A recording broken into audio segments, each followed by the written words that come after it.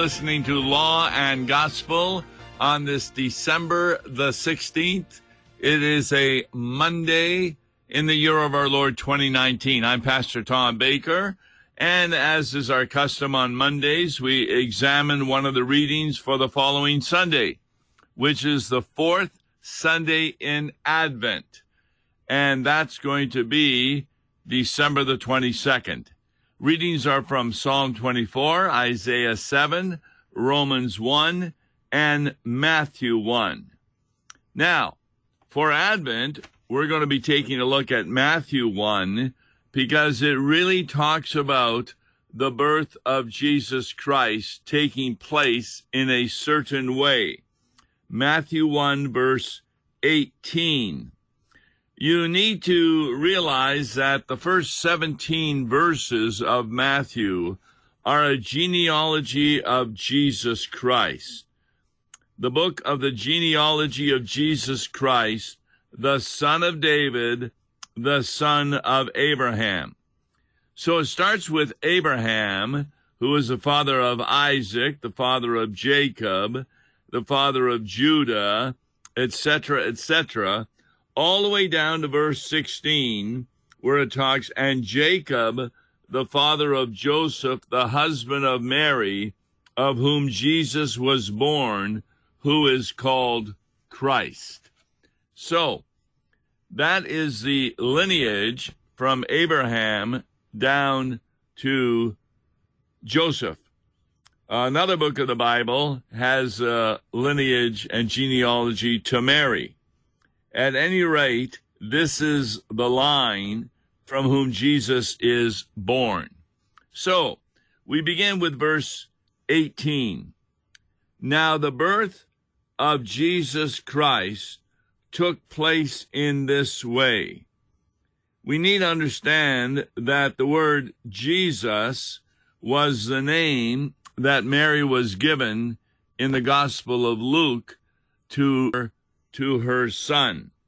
And of course, Joseph therefore called him Jesus.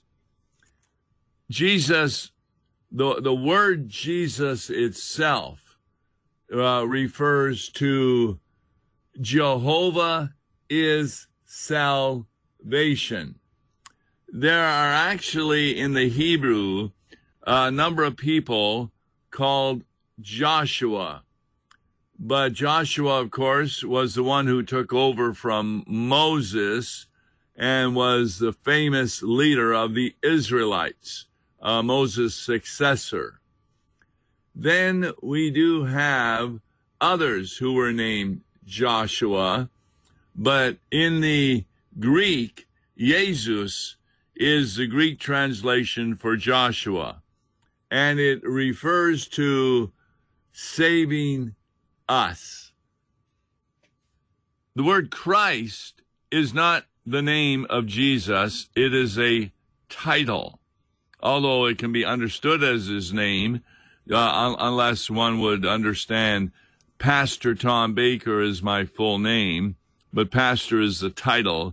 I wasn't born Pastor Baker. I guarantee you when my parents saw me, they didn't say, oh, that's Pastor Tom. No. Christ is the Greek for the Hebrew word Messiah, and it means anointed one. So this is Jesus of Nazareth, who was anointed by God. Now, when his mother Mary, I'm in verse 18, had been betrothed to Joseph. Now, a lot of us think of betrothal as an engagement. But we need to understand that when you were betrothed to someone, that was a very legal relationship, which meant that you were going to get married. To break this betrothal or engagement would actually lead to a divorce in the eyes of people. And therefore, you can imagine Joseph's surprise when Mary had been betrothed to Joseph, but before they came together, that is, before they were married and had relationships, she was found to be with child. And then it says, from the Holy Spirit. I've often made the point that the Apostles' Creed is simply a coming together of specific verses from the Bible. Remember, conceived by the Holy Spirit. There are a lot of unfortunate pastors, they call themselves pastors, but they really aren't, who believe that Joseph and Mary actually had a relationship and Jesus was the result of that. They don't believe that he was conceived by the Holy Spirit. But this is very clear in verse 18. She was found to be with child from the Holy Spirit. And that's very, very important to understand before they had relationships. So, you would imagine Joseph would want to divorce her. Verse 19, and her husband Joseph. Notice in verse 19 in the ESV, he already is referred to husband. In fact, it's also the King James, the New American Standard, the NIV, and the New King James all refer as husband. And that means that in that day, they were considered married, but there's no doubt that there was a time coming when they would have a wedding. Now, the word husband, actually in the Greek, is just the word for male. And it is used to distinguish between an adult and a boy. But one can say that it's used many a times to be talking about already betrothed. And as I said, legally, they were a relationship of husband and wife, but it says he was a just man. Now, what does that mean? It's the word for righteous, but it's not righteous in the sense that before God. It's the idea that he had a great reputation and that he was well known to be trustworthy, etc. He really loved Mary, and he was unwilling, it says, to put her to shame. Now, that simply means that he didn't want to make an example out of her. What would that mean? Well, it's very clear that if a woman commits adultery, she can be stoned. Remember that time that Jesus was involved with that situation where they were about to stone her, and he said, "He who is without sin casts the first stone," and they all walked away. And then he asked her, "Where are they who accused you?" while they were gone. And Jesus says, "I also do not accuse you. You are forgiven, but do not sin anymore." A lot of people leave out that part, as though Jesus is saying that he accepts her as committing adultery and continuing to commit adultery. No. So he wanted to resolve to divorce her quietly. What does that mean? Well, you either would have the woman stoned, or you would just announce that she was pregnant prior to their marriage ceremony, and therefore you would leave it at that. People would assume then that Joseph was the one who got Mary pregnant, because if he was not the one, he would have stoned her. A lot of people forget how much he loved her and how humble a man he was, not wanting to put her to shame. Verse 20, as he was thinking about these things, behold, an angel of the Lord appeared to him in a dream, saying, Joseph, son of David. Very, very important, because we're going back to the genealogy where Joseph is from the house of David. Do not fear to take Mary as your wife, for that which is conceived in her is from the Holy Spirit. Well, this was in a dream. Can you imagine you woke up from a dream and then you go ahead and fulfill what the angel says? How is that possible? Why wouldn't you just think, well, that was just a dream? All of us have dreams. And sometimes when I wake up from them, it doesn't take long before you forget the dream. What was I dreaming about? Because it was a good dream, and I wish things had happened that way, but they didn't, or it was a nightmare, and boy, am I glad I ever dreamed it, because it never happened. But I never wake up and say, well, that's God telling me to do something.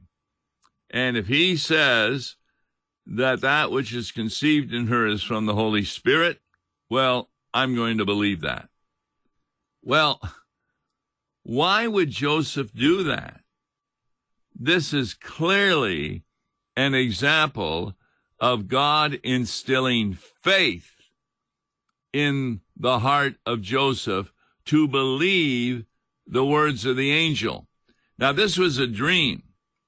Not long before this, Zechariah actually had an angel, Gabriel, speaking to him, not in a dream, and he doubted that his wife Elizabeth would conceive and bear a son, John the Baptizer.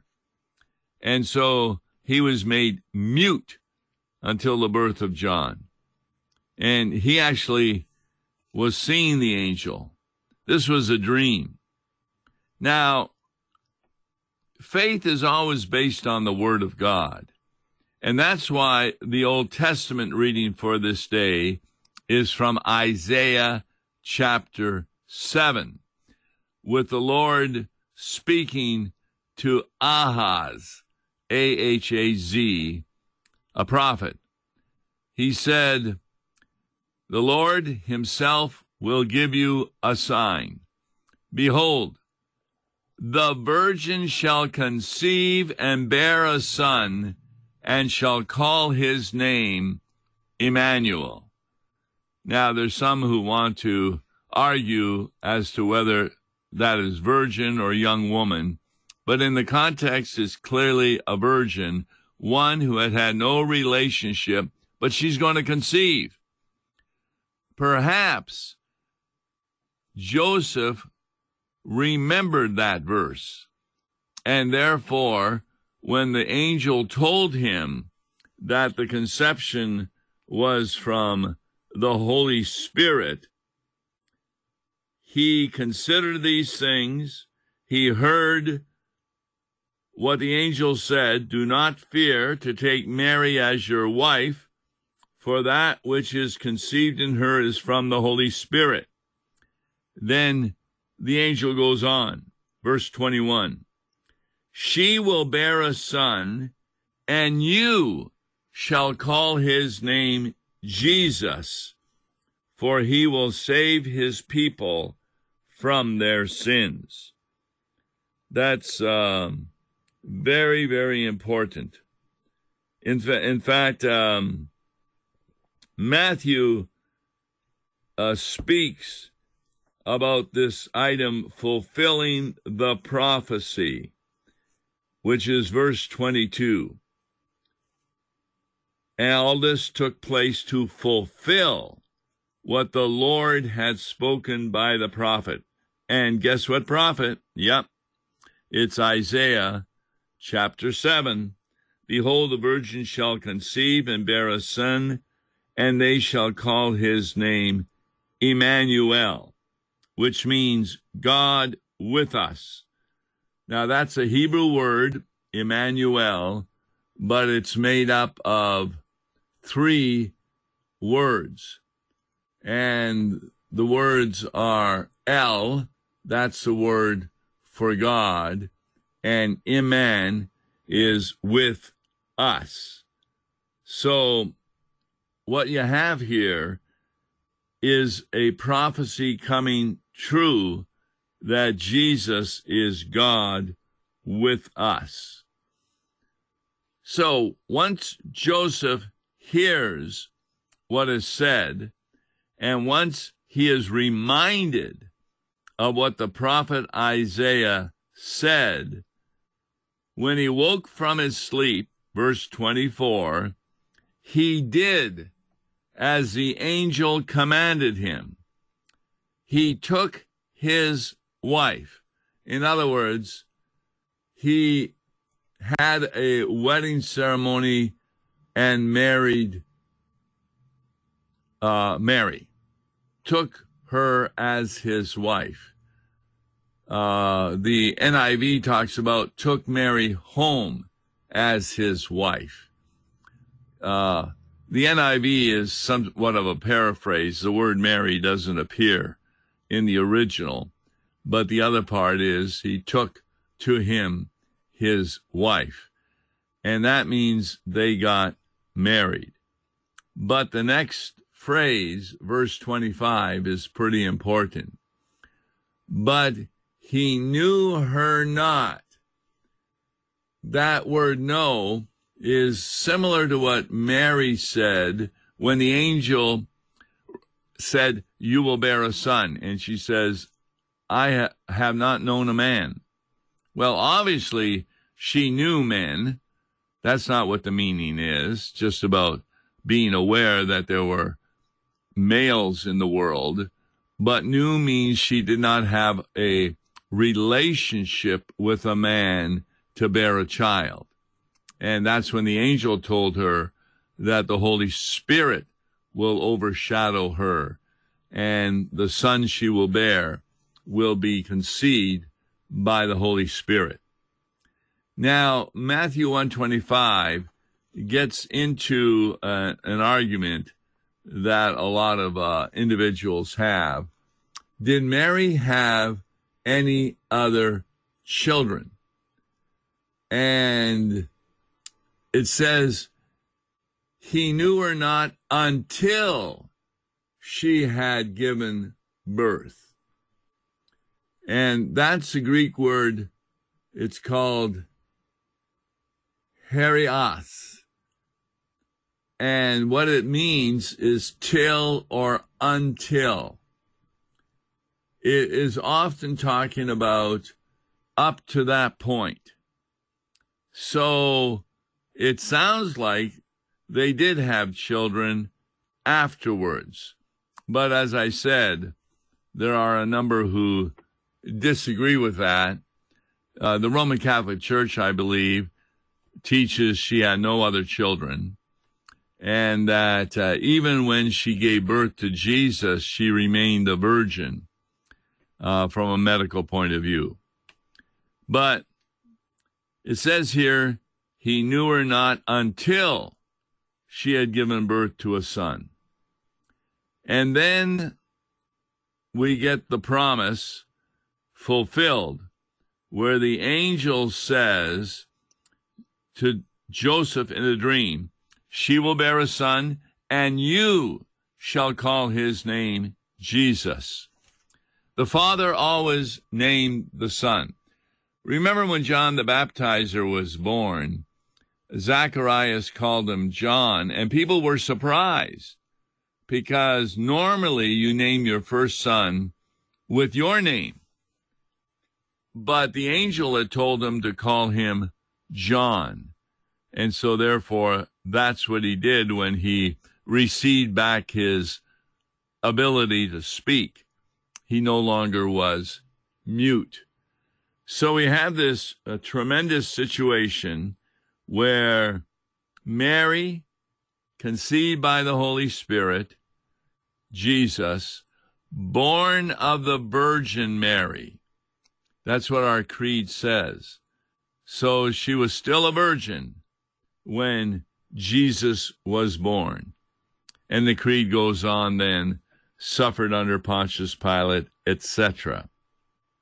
The Apostles' Creed really doesn't have much gospel in it, namely promises, until you get to the third article, but it does have historic facts. A lot of people say these days, among liberals, that the Bible should not be regarded as true history, that the disciples actually made up history to fit their preconceived notions of who Jesus should be. So somebody probably had read Isaiah, the text which speaks about being born of a virgin, chapter 7, and they concocted this story. Well, that's really quite ridiculous. When Paul was converted on the road to Damascus, he not only had conversations with the apostles, he also had conversations with Mary. And therefore, there's nothing in any of Paul's epistles that contradicts the notion that Jesus was born of a virgin conceived by the Holy Spirit. We celebrate that at Christmas. Now, in the Roman Catholic Church, they believe that Mary was born sinless. And I don't understand that, because therefore Mary's birth is a greater miracle than the birth of Jesus. Remember, conceived by the Holy Spirit, that means he was conceived by God himself, and therefore the only miracle that occurred is that when he was conceived and born, he did not have original sin from Mary. That was not passed on. He was sinless. But Mary's birth, if she was sinless, meant that even though her father was a sinner and her mother was a sinner, guess what? She wasn't. So that was a double miracle if Mary was sinless. Well, we don't believe that Mary was sinless. In fact, later on in a song, she even refers to Jesus as her Savior. Well, what would she need a Savior for if she was sinless? So this is what Christmas is really all about. It's about the coming into the world of God himself in the form of a human being. And why did he come? In order to, as the angel said, to save people from their sins. Now, that doesn't mean he gives you power to stop from sinning. What it means is that he paid for your sins. He took upon himself the punishment. And that did occur at the cross. My God, why have you forsaken me? And he was forsaken in order that you will never be forsaken who believe in the promises of the gospel of Jesus Christ. So, very important text in preparation for Christmas, which in many churches will take place the following Wednesday, Christmas Eve, with some churches having a service also on Christmas Day. On the next Law and Gospel with Mark Smith, we'll examine the hymn, O Come, Emmanuel, God with us. We'll look forward to having you listen. Tom Baker, God bless. Listen to Law and Gospel each weekday morning at 9:30 on KFUO. For a tax-deductible gift to Law and Gospel, please make your check payable to Concordia Mission Society and mail it to Tom Baker, P.O. Box 28910, St. Louis, Missouri 63132. To give online, visit lawandgospel101.com or call toll-free 1-877-267-1962. Views and opinions expressed on Worldwide KFUO may not represent the official position of the management or ownership of KFUO, the Lutheran Church Missouri Synod. If you'd like to comment on programs or topics heard on Worldwide KFUO, 1333 South Kirkwood Road, St. Louis, Missouri 63122. You can also leave a question or comment on our comment line at 314-996-1542. We are the messenger of good news, Worldwide KFUO.